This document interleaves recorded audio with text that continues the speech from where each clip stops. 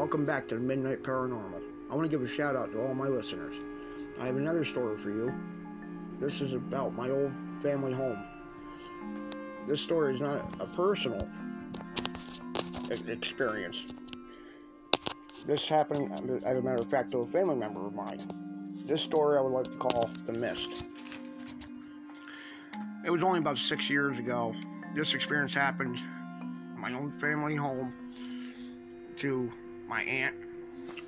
Her and my mother were sitting on the front porch of our family home, and they were just talking. She had been there for a couple of hours, I'd say, and she saw something behind my mom, kind of floating, and neither one of them were smoking or anything like that. There was no vehicles blowing out smoke or no fires anywhere near the home.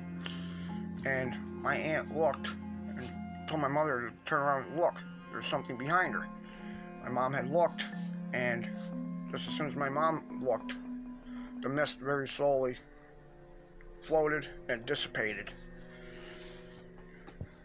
And I guess that freaked out my aunt pretty bad, to the point where she didn't come back around for a while. So, well, that concludes this episode. I hope you enjoyed the Midnight Paranormal. It's now on Twitter, if I might add. You can click on one of my episodes and it'll bring right up to Anchor, or it'll play.